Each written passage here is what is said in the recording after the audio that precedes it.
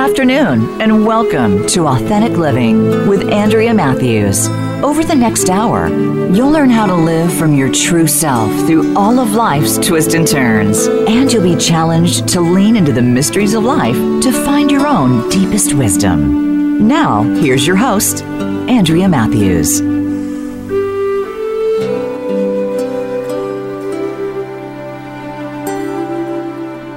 Good afternoon and welcome to the Authentic Living Show. I'm Andrea Matthews, your host, and today we're going to be talking about a little thing called divinization.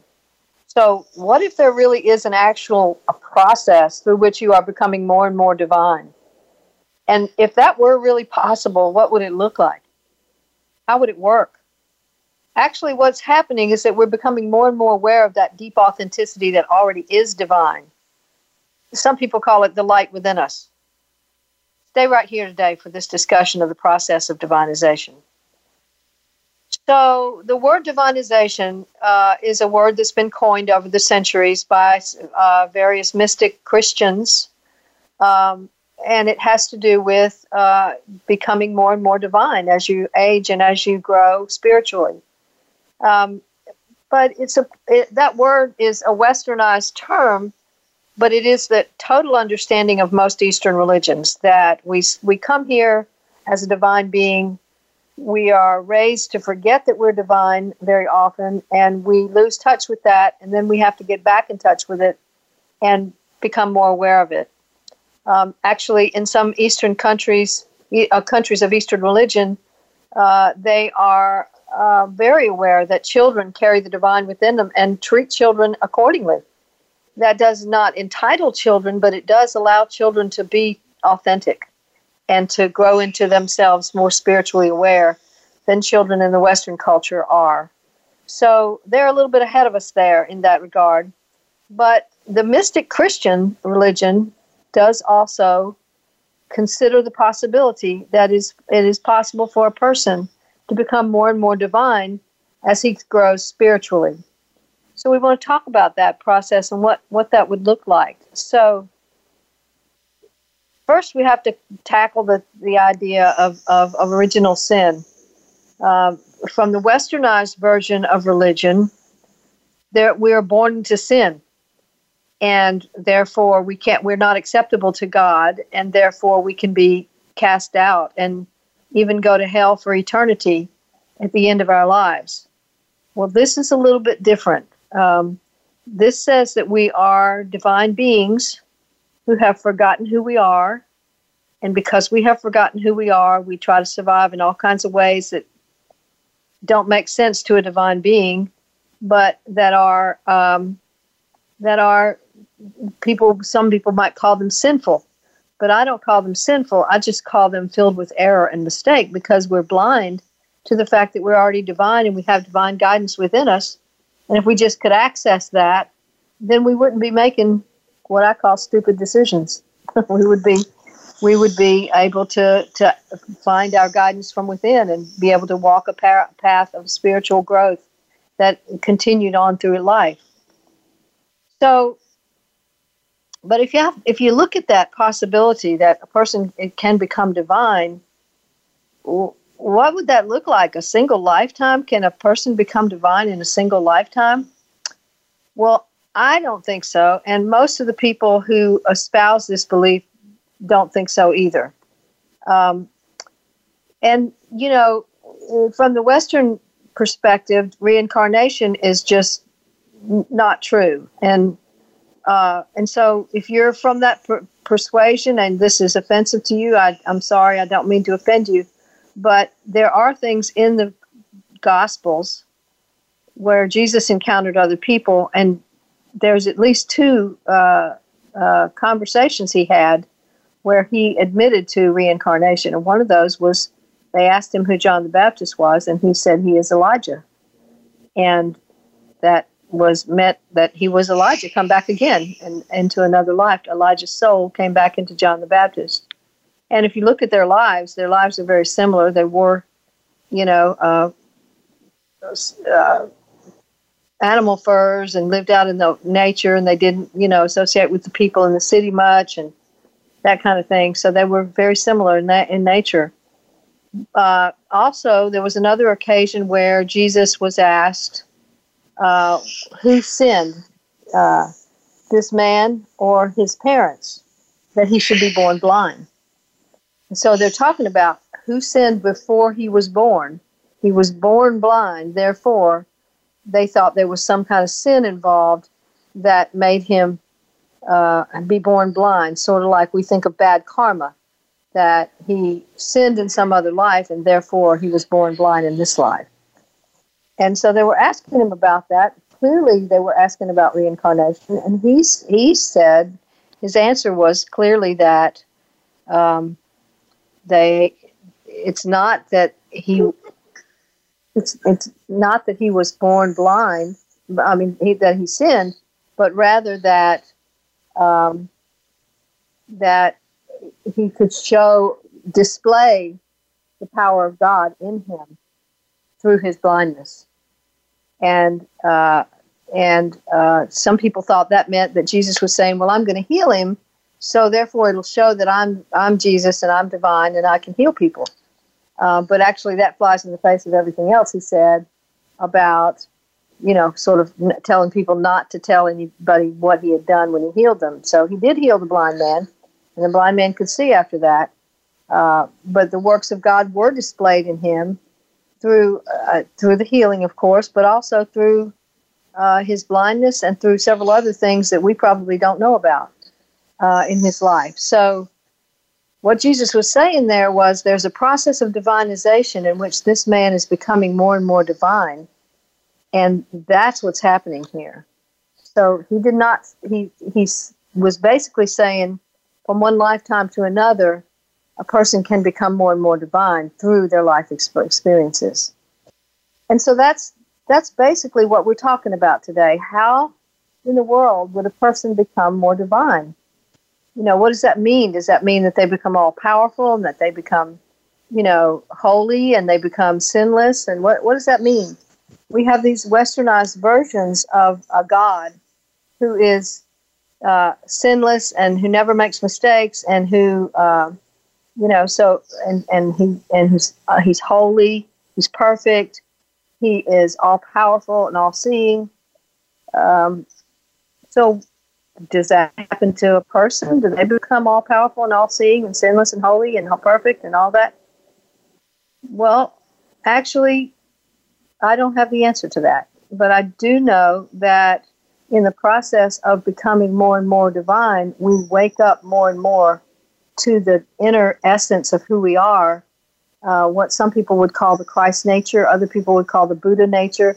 The Bhagavad Gita would call it the divine self. There's different names for this deep essence of who we are, but we wake up to more and more of that, and we definitely can get guidance about life circumstances from that place, and we definitely can feel peaceful and joyful in that place. We also can feel pain in that place. We can experience life, and that pain helps us transform into deeper aspects of self. So is it possible for a person to become divine? Yes. The answer is yes, it is possible. What would it look like to do that? Well, it's a process.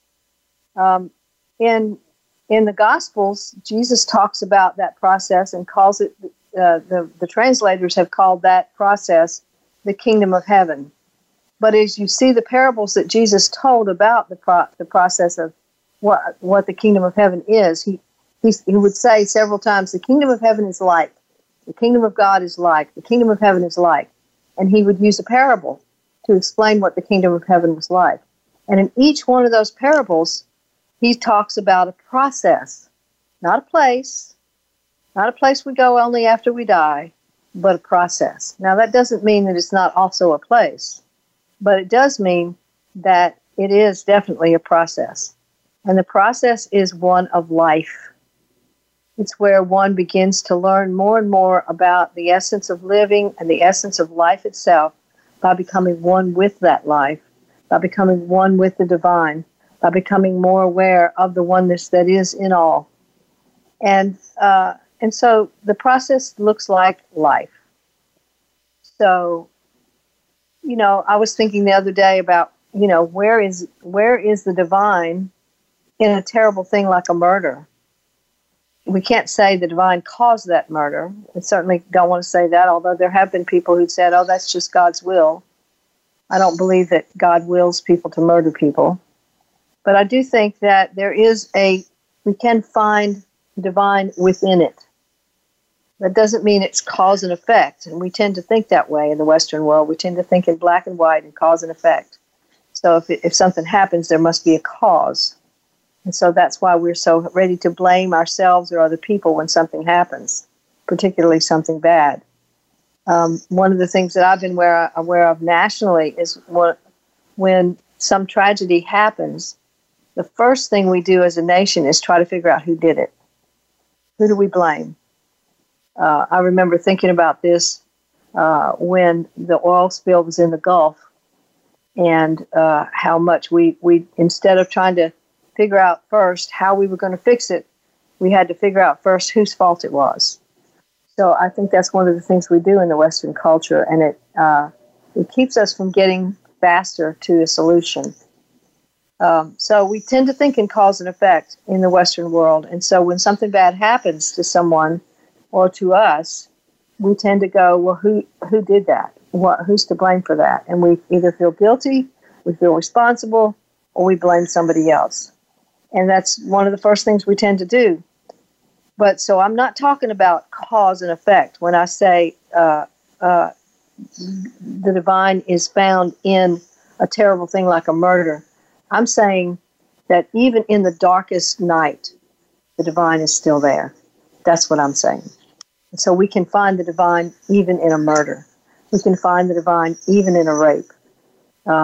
And we certainly can blame the murderer for the murder, and we certainly can blame the rapist for the rape, not the raped. We don't want to blame that person. We don't want to blame the victim. We want to blame the person who did it, on the other hand. And so we want to get justice, legal justice for that person.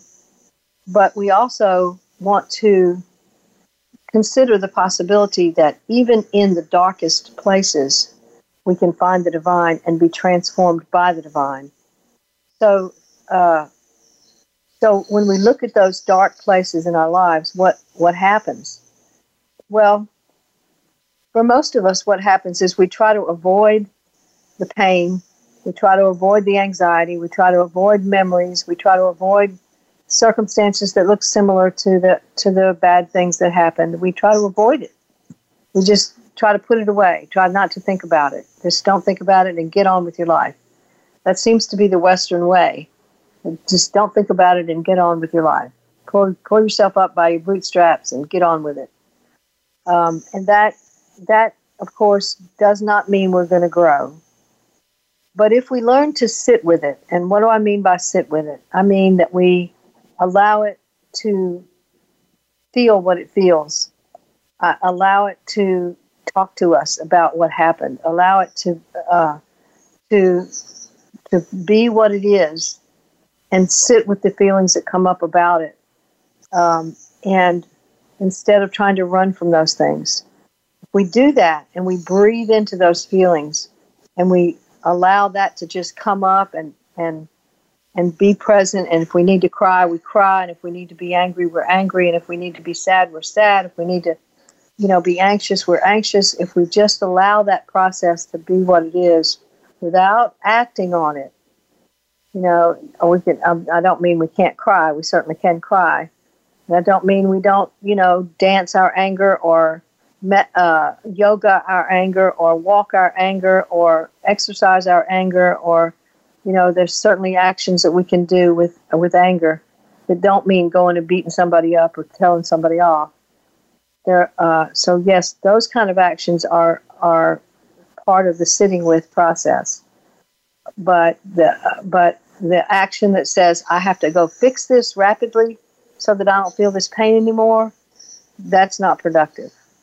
So, on the other hand, even that can be part of the process of becoming divine. Even when we don't do what we need to do to really enhance our spiritual growth, we absolutely can still grow into the divine within us. And So what does that look like? Well, I need to tangent off into karma here for a minute. So we have a westernized view of karma, and that is because we have a westernized view of the whole good-evil dynamic. We have in the Western world, and largely as a result of the Christian motif, we have a good-evil, what I call the good-evil complex, which means that there's good and there's bad, and you're always either doing one of those.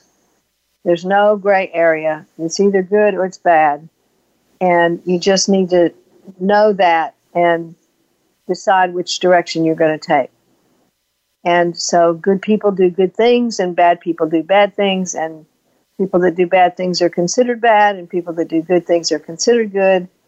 And we don't ask much about their motivation. We don't say that person is good because he's got real compassion, although sometimes we do say that. But a lot of times our judgments of other people are based in their behavior only. So we see somebody contributing a large amount of money to a particular charity that we love, and we say, well, that's really a good man. He gave all that money. But he may have given all that money to get a tax break. He may have given all that money to impress other people. He may have given all that money to respond to a bribe. He may, we don't know his real motivation, but we make a decision based on what we see in his behavior. And so there's a lot of that goes on with our thinking about the good-evil complex, that we're judging people by their behavior only, and we don't see their motivations. On the other hand, a person who we consider to be bad might have, for example, robbed a bank or robbed some people's homes, and we think he's a bad person because he's doing bad things.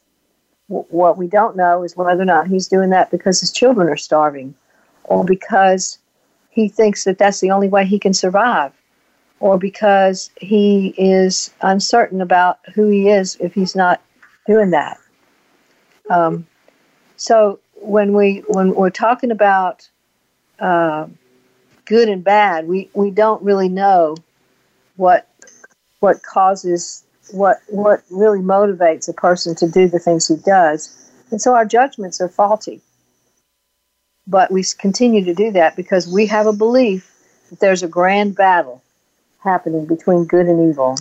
And if you put that in the Western religion, what that means is that there's a grand battle between God and the devil, and God has to win, but so far the devil is winning because there's still so much evil in the world. So that grand battle means that we've got to side with one of them. We've got to be with either the devil or with God. And if we are with the devil or with God, then that we've made our choice, and that's just how it is. And so that's how we've sort of squared off things and made everything black or white, instead of looking at the possibility that maybe there's more. One of the things that it says in the Old Testament is God is defining himself. I look for God to tell me who he is in the Old Testament rather than for the people of the Old Testament to tell me who he is. But God literally says, I made good and I made evil. And I do all these things. And so if it's really true, then what we think of as good and what we think of as evil may not actually be good or evil. It may just be life, being life what it is. And so people make all kinds of faulty decisions out of a desperate need to survive, and people make all kinds of good decisions out of a desperate need to survive. And that need to survive is based in the idea that we're separate from the divine, and we have to secure our safety by doing certain things, praying certain prayers, offering certain rituals, being a good person, all of those things. So we can secure our safety in those ways. But what if there's something else going on? What if there's a steady stream of divine energy that is flowing through us at all times, and all we really have to do is tap into it. And if we tap into it, what would that mean about how we live our lives? What would that mean about how we think? What would that mean about how we feel? What would that mean about what goes on in our bodies? And so we deliberate on that a little bit as we go through the rest of this show. We're going to talk some more about what actually happens through this process of the divine process. But before we do that, I'm going to finish talking about karma, what karma actually means in its truest form, rather than the westernized version where there's a good karma and there's bad karma. And good karma comes because you've done good things and you deserve good karma. And bad karma comes because you've done bad things and you deserve bad karma. That's all based in the good-evil complex, and it's not the true definition of karma. We're going to talk right after the break about what karma actually is. And so we'll be right back. Stay tuned for more right after this.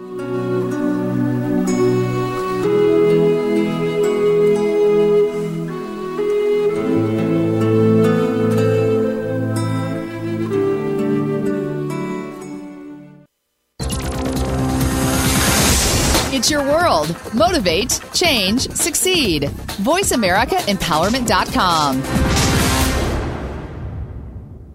Broaden your mind. Open your heart for a greater understanding of how to express your pure and authentic nature. Tune in and turn on 1111 Talk Radio. Simran, author, publisher, and life mentor, broadens minds and opens hearts to a greater understanding of life, consciousness, and humanity. 1111 Talk Radio is every Tuesday at 11 a.m. Eastern, 8 a.m. Pacific Time on the Voice America Empowerment Channel. 1111 Talk Radio. You are not on a journey. You are the journey. You are experiencing itself. On Living Strong, the flip side of adversity, Dr. Virdra Jackson presents stories and powerful guest experts from business, health, relationships, and faith. Every story has its flip side, and we are here to delve into the story and challenge you to view what has kept you in a singular mindset and turn it into the flip side. When you can effectively do that, you'll experience necessary growth. Tune in live every Thursday at 5 p.m. Eastern Time and 2 p.m. Pacific Time on the Voice America Empowerment Channel. Live up to your fullest potential. This is the Voice America Empowerment Channel.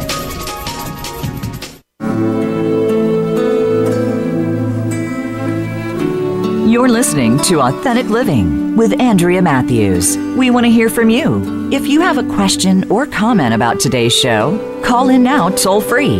1-888-346-9141. That's 1-888-346-9141. You can also send your questions or comments by email to Andrea@AndreaMatthews.com. Now, back to Authentic Living with Andrea Matthews. And we're back talking today about the process of divinization. And what we've said so far is that there is a process of divinization, and that is actually confirmed by some of the texts of the Gospels of the Christian faith, and definitely confirmed by lots of what we read in the text, the sacred texts of the Eastern religions.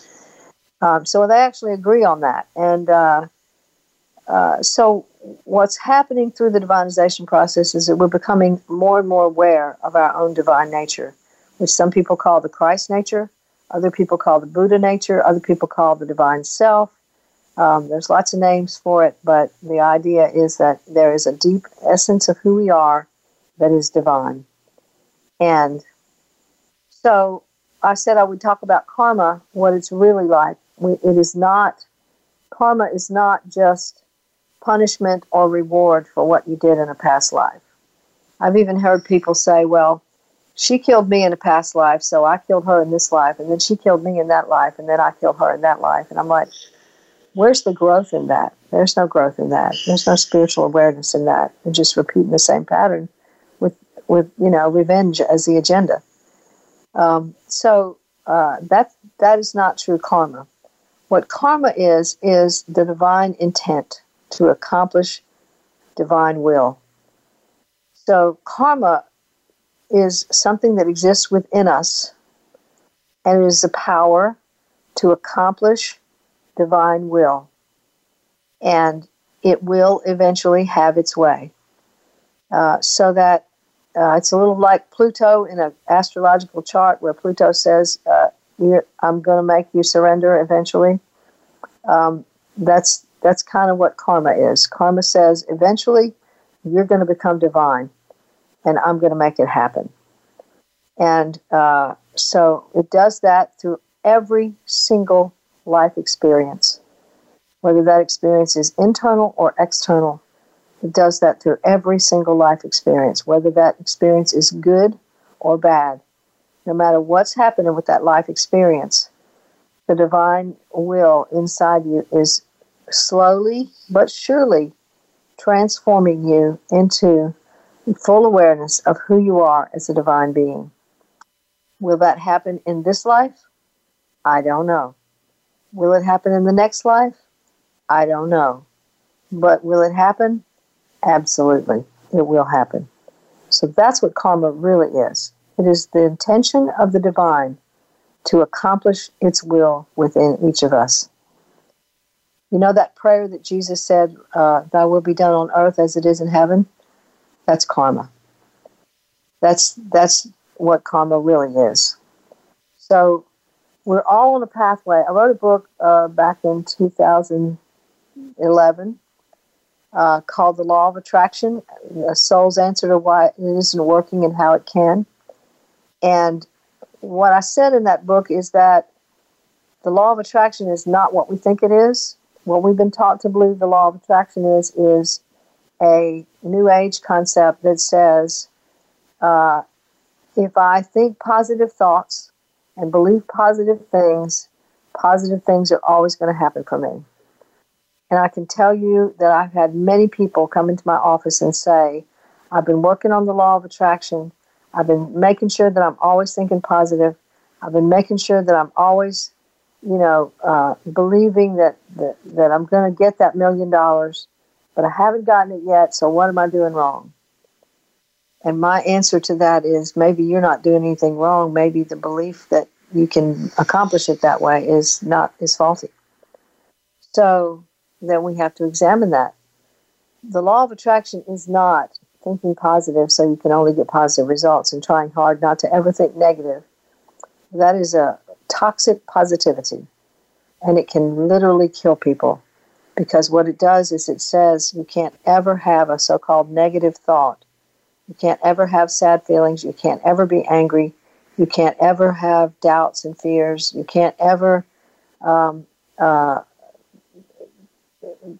think anything that's not positive about your potential future.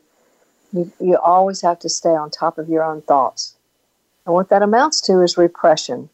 I'm repressing everything that does not fit into my paradigm of positivity. And therefore, I'm stuffing a lot of anger and sorrow and fear and thoughts that I don't want to think into the realms of the unconscious. And what's that going to do in there? It's going to one day explode, because that is all active energy, and it's not going to just sit in there and do nothing. It's not going to go away. It doesn't go away. It just sits down in the unconscious until there's an opportunity for it to leak out or spill out or explode out. And so that's what it does. And then we end up living this passive-aggressive life if we can maintain that, and that can even affect your health. So I've definitely seen that happen with lots of people, and it doesn't work. And so what I said in the book is that is not what the law of attraction really is.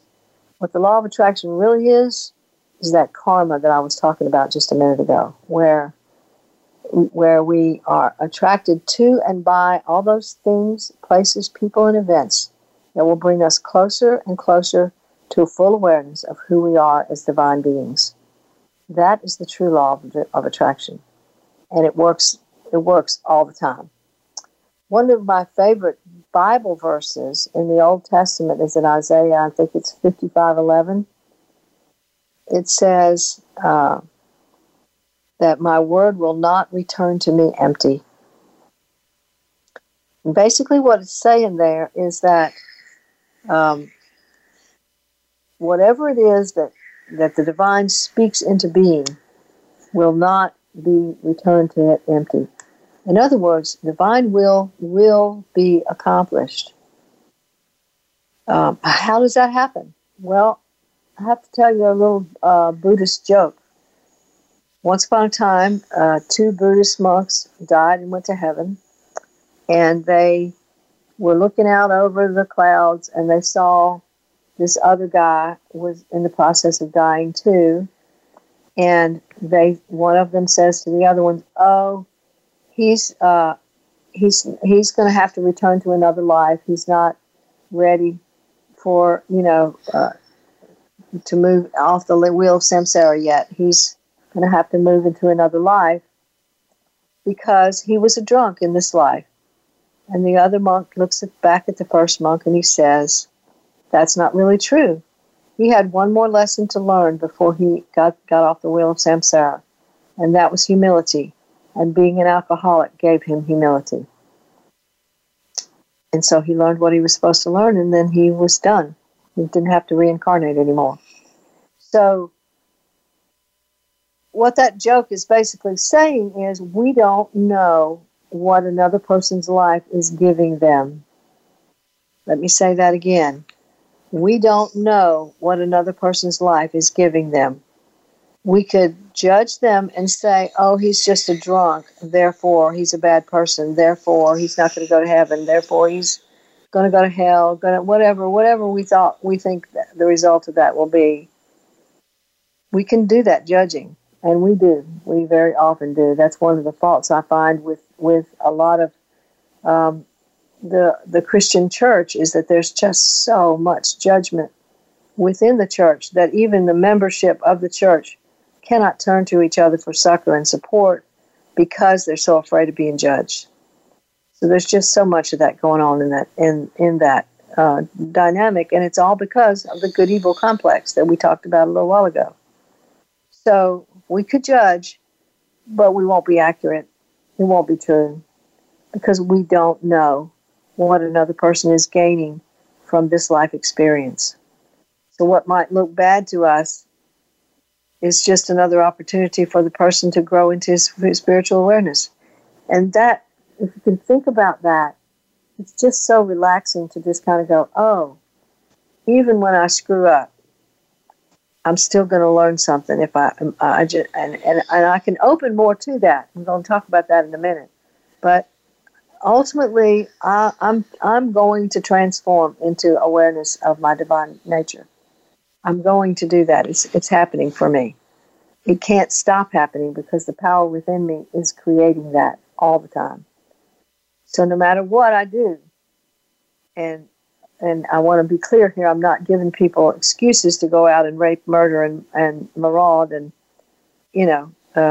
create all manner of havoc on planet Earth. What I am doing is saying even the worst dark night can be a transformative experience that can bring us closer and closer to the divine awareness of who we are as divine beings. So that process can be enhanced. We can increase that process by becoming active with the process. Join the process. We can join the process by, like I said a little while ago, sitting with what happens. What does this have to show me? What does this have to teach me? What can I learn from this experience? How will I grow through this experience? I've told this story before on here, but I'll tell it again now.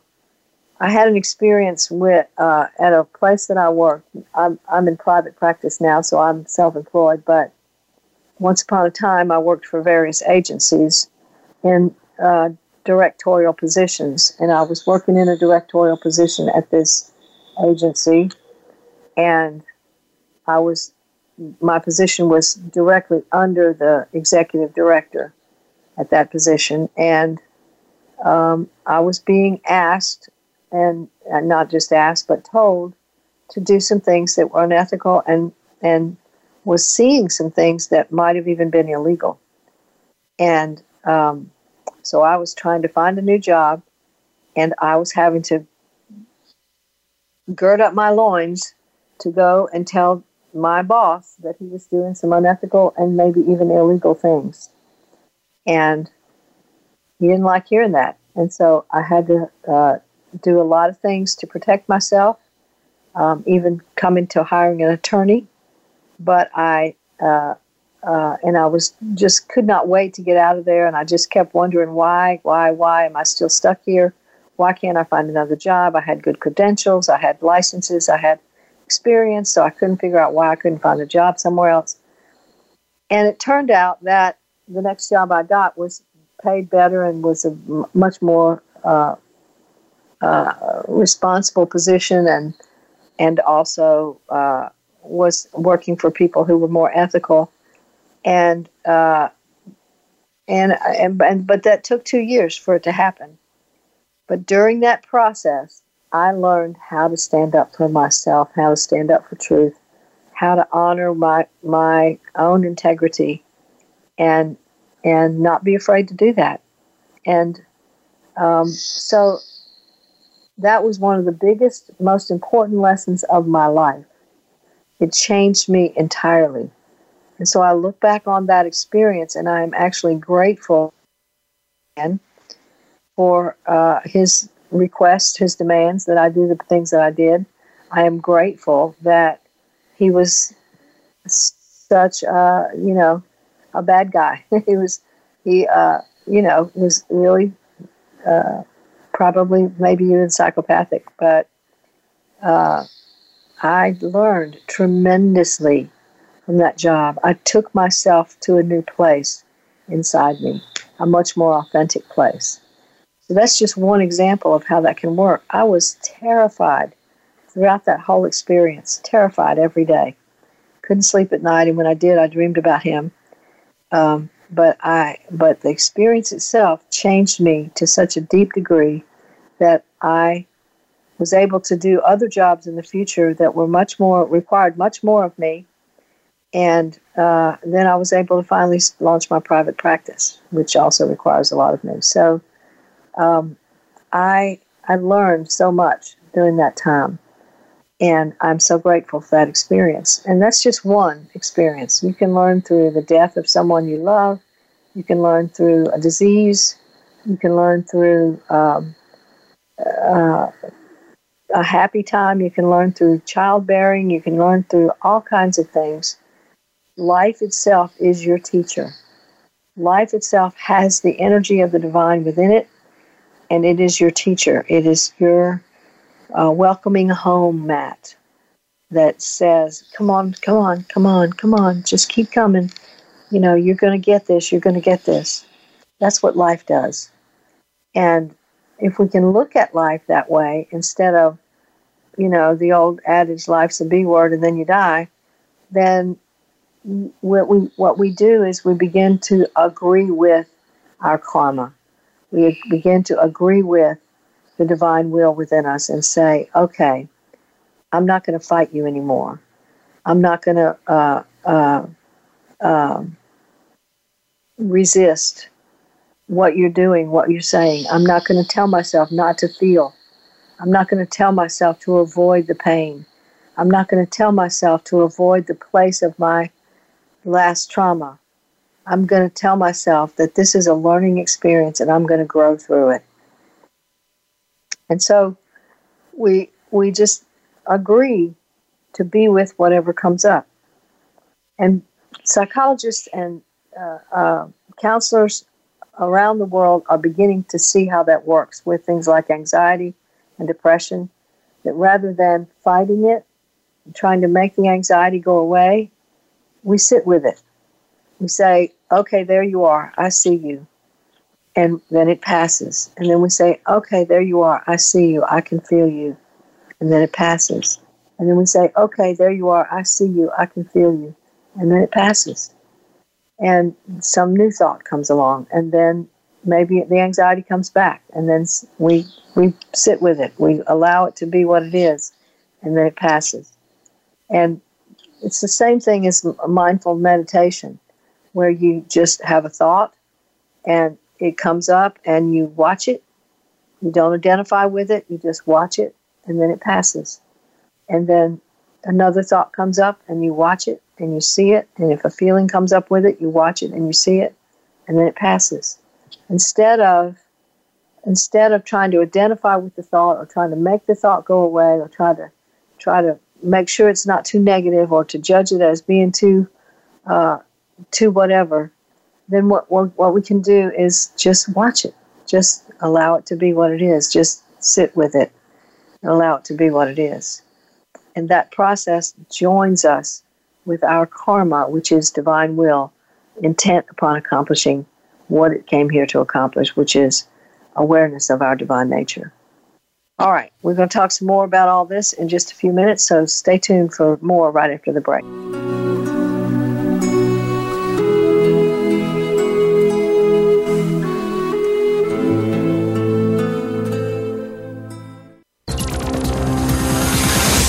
It's your world. Motivate, change, succeed. VoiceAmericaEmpowerment.com.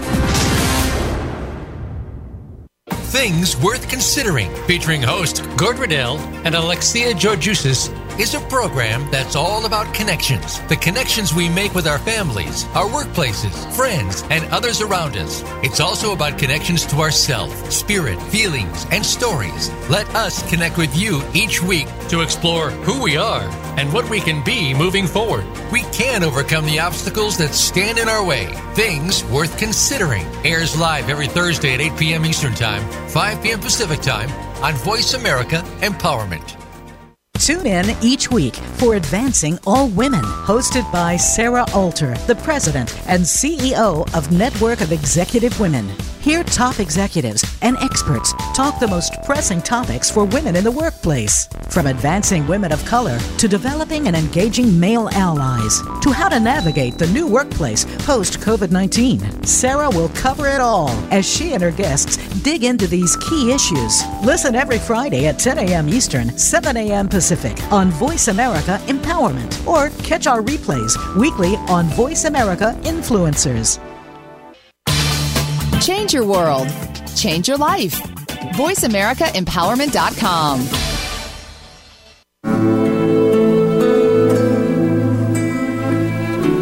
You're listening to Authentic Living with Andrea Matthews. We want to hear from you. If you have a question or comment about today's show, call in now toll free. 1-888-346-9141. That's 1-888-346-9141. You can also send your questions or comments by email to Andrea@AndreaMatthews.com. Now, back to Authentic Living with Andrea Matthews.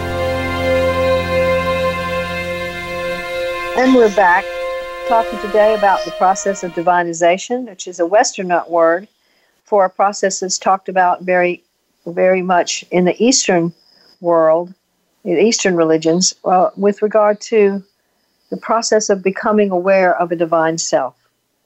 And divinization is the Western mystical term for that happens in the Christian faith that says, I can become more and more aware of my own divine nature, my own Christ nature. And so the Christ nature is not the Jesus nature, it's the Christ nature. And that means that it is divine. And so when we talk about a place within us where there's divine energy, we understand that there is a light within us. Some people call it the light. Some people call it the little divine spark. Some people call it other things. But what it is it's the Christ nature, the Buddha nature, the divine self, the authentic self. It's the same. So why did I start this show? It's called Authentic Living. What I intended to do with this show 13 years ago and still intend to do now is help people become aware of the authentic self. And the authentic self is, in fact, your deepest essence.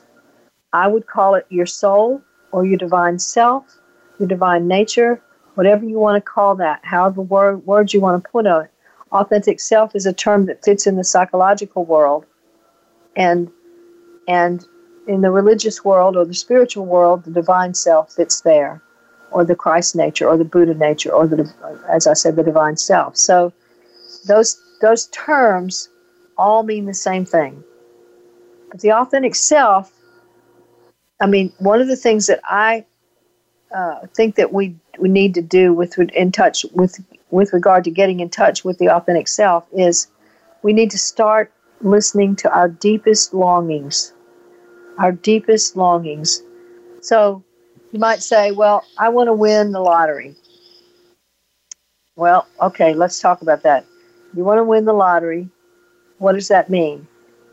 Well, let's say you've won really big. You've won $48 million, and you're set for life now.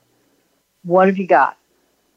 And the answer for most people is something akin to peace of mind. I've got peace of mind. I don't have to worry about anything anymore. Of course, that's not really true, but that's what we think. And so now you've got peace of mind. That's what you really wanted. The lottery was just how you imagined getting there. But there's lots of ways to get peace of mind. You don't have to win the lottery to get peace of mind. Unfortunately, in the Western world where capitalism reigns, we tend to think that money is the answer to everything. But it's not. Actually, spirituality is the answer to everything. And by that, I don't mean religion. By that, I don't even necessarily mean a belief in God. What I do mean is that your deepest spirit is active in your life. That's how we get peace of mind. And so when it comes to the authentic self, what we're talking about is getting in touch with deep desires, your ultimate passions, and running your life accordingly. Running your life according to that deepest essence of who you are, instead of running your life out of time schedules and I've got tos and I have tos and I ought tos and I feel guilty when I don't, and all of those other agendas that keep us from the authentic self, keep us from becoming awake and aware of who we are as authentic beings. So when we live into that authenticity, life becomes much more joyful. I was talking to somebody just the other day who told me there is nothing like that feeling of doing what is authentic within you to do. And I totally agree. When we're doing what really is genuine for us to do, it gives us peace, it gives us joy, it gives us a sense of lightness of being, it gives us a sense that we're doing what we came here to do. And some people would call that purpose. I'm a little leery of that word purpose because I think so many people are trying to look for some grand purpose and they just forget about living because they're living an ordinary life because they're so busy caught up in finding some grand vision of how it ought to be for them. But really, ordinary life can be quite joyful if we're living it in our authenticity. The simple essence of just being in your truest self offers genuine peace. And so that is your divine self. Those are the same things. They're synonymous terms. And when we're in that process of understanding or agreeing with our karma, when we're in that process of saying, okay, I'm going to join my karma, I'm going to learn from every experience that happens to me, we enhance the process. But even if we don't do that, the process is still ongoing. There is no way to avoid this. You are not going to be able to escape ultimately becoming fully aware of your divine self. Maybe not in this life, maybe not in the next life, but ultimately you will become aware of your divine self. And all of us will. And that's the process. And what does that look like in your body? Well, I can't say I know for sure, but I know that one of the things that I've looked at the root language of the book of Revelations in the New Testament of the Christian Bible, and studied that with intensity. And one of the terms that's used over and over again in that is garments. Your garment is your flesh. It's your flesh and bone. And the garments are made white. And what does that mean? I'm not sure what that means. But what white is the ultimate of all colors. All colors are found in white. And so there's some kind of transition that takes place in the body that makes the body different too. So ultimately, we're going to be able to be form and formlessness all at once. Whereas now it's either or. Either we're in the body and that's form, or we're out of the body, dead, and in formlessness. Either way, the soul goes forward. But that's how it is now. But when we become aware as a collective, we become aware of who we are as divine beings, there's going to be a shift in the way the body looks and acts as well. And there's a mystery there that I can't really explain, but I think it has to do with being able to be both form and formlessness at the same time. And that's ultimate light. That's ultimate light. So it might look ultimately different when we all get that as a collective. And we will all get it as a collective. There's no failing to this. My word will not return to me empty. There is no way that this is going to fail. Ultimately, all of us will become aware of who we are as divine beings.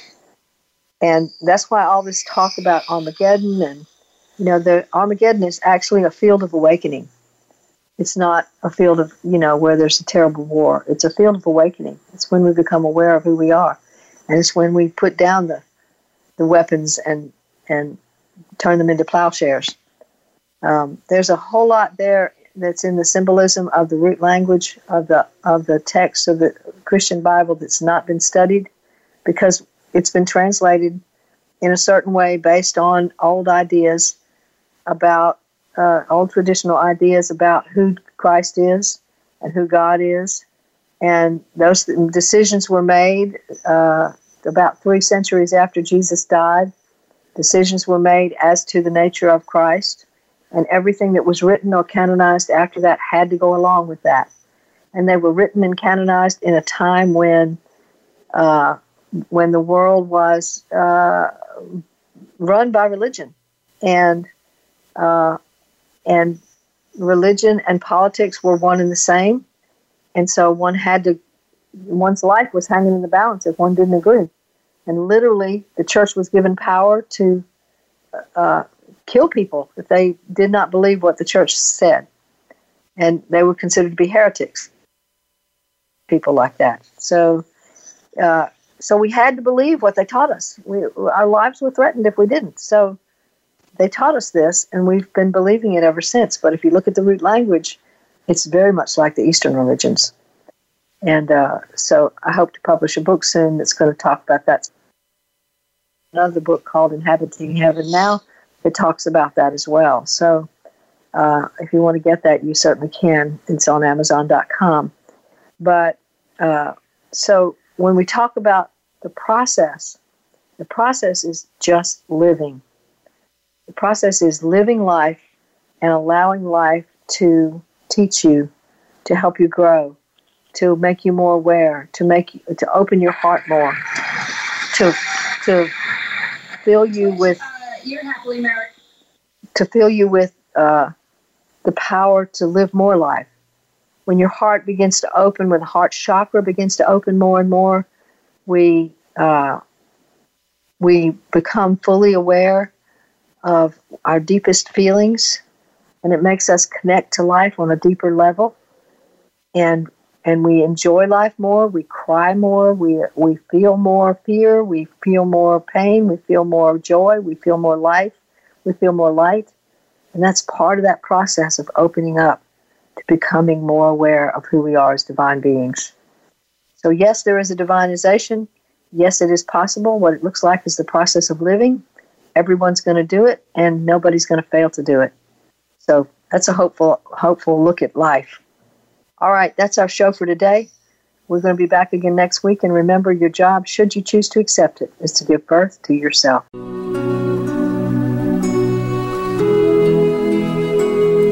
Thanks again for listening to Authentic Living with Andrea Matthews.